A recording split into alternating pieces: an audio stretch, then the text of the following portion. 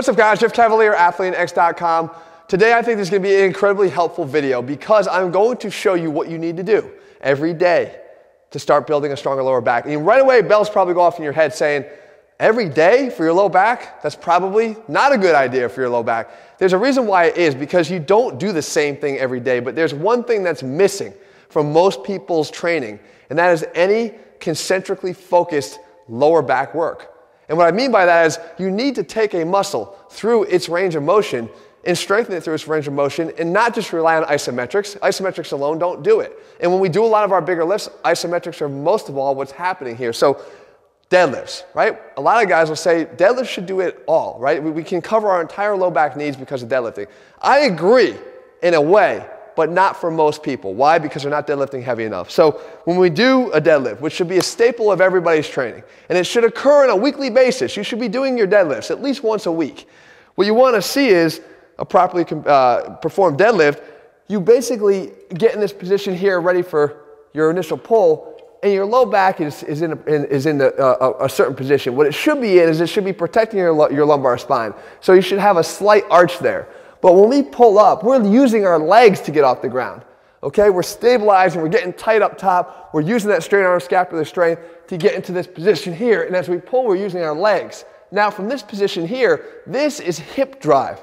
Okay, this is coming from the glutes. From here, drive through extension. If you start lifting your low back from there, first of all, your legs lag. They're not going and driving the movement, they're lagging behind. But secondly, you are loading your spine in a way that this lift was never intended to be in the first place, and putting more stress on your spine that way. So what you're looking at is more of an isometric hold of the lumbar spine throughout the lift. There's a little bit of concentric shortening that happens from the very top. Not talking about overextending. I'm talking about just at the very top. So a portion of the weight that you're lifting here is going towards the concentric shortening of the lumbar paraspinals. However, it's not a high amount. Let's call it even 10% to throw an arbitrary number on it. Very little. So unless you're deadlifting, say, 500 pounds, you're not getting enough weight here applied to the lumbar spine, applied to those paraspinals to help to strengthen them. Again, if you're doing that, that's a good start, but it's not enough because it's not frequent enough. You're not gonna be deadlifting every day. So we need some other options. So what we do is we have some other options. We have a kettlebell swing. It's a great conditioning exercise, one of the best ways to condition, and it also helps us to build not just stamina, but endurance in our lumbar paraspinals. But again, for the same idea, we're basically coming down, right, hip hiking, and then as we come through, it's an extension through the glutes, okay? I'm not lifting here with my back, okay? I'm not coming down with my legs and lifting with my back. That's not a swing. A swing is a hinge and a hinge through. Hinge and then back through. So the same thing is happening here in that we're not getting this active concentric shortening here, but more of a stability that we're holding, and we're getting, again, a small percentage that gets carried over, but now with, let's say, an 80-pound kettlebell, you're even using far less than you were over here. So the trade-off is volume.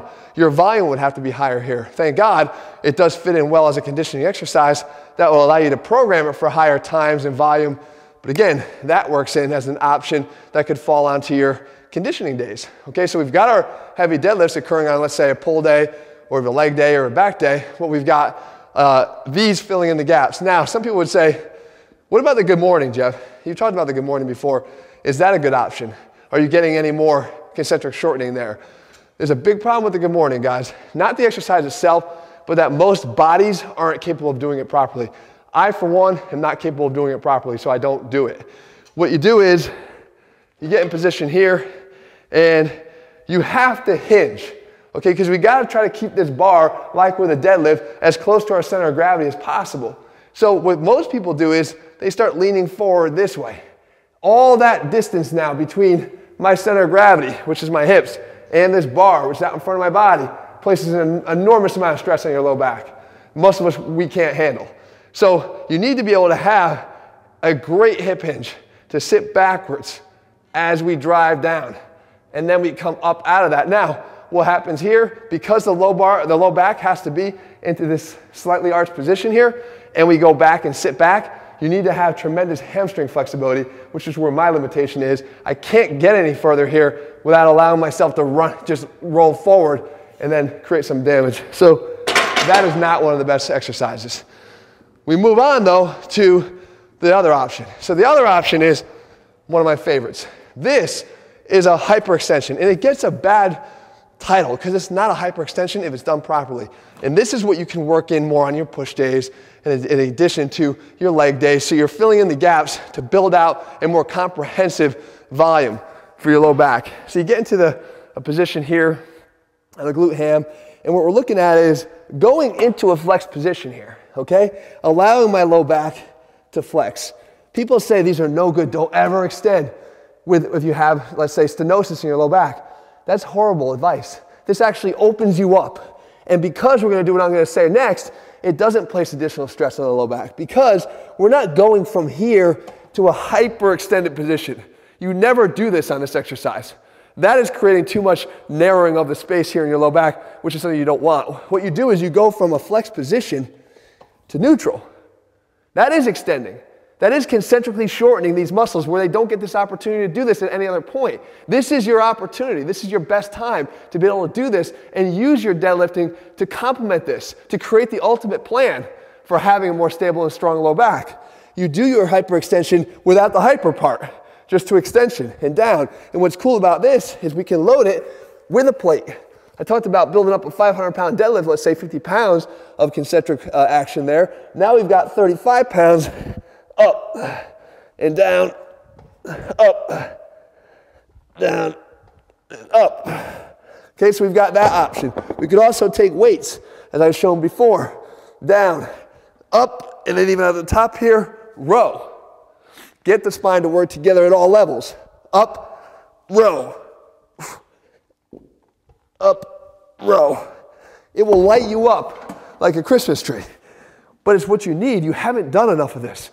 You've been throwing away the opportunity to concentrically shorten the lumbar paraspinals. The last thing you can do, because you're not always lifting weights, the days that we're even just off and doing our corrective exercises, the low-key stuff.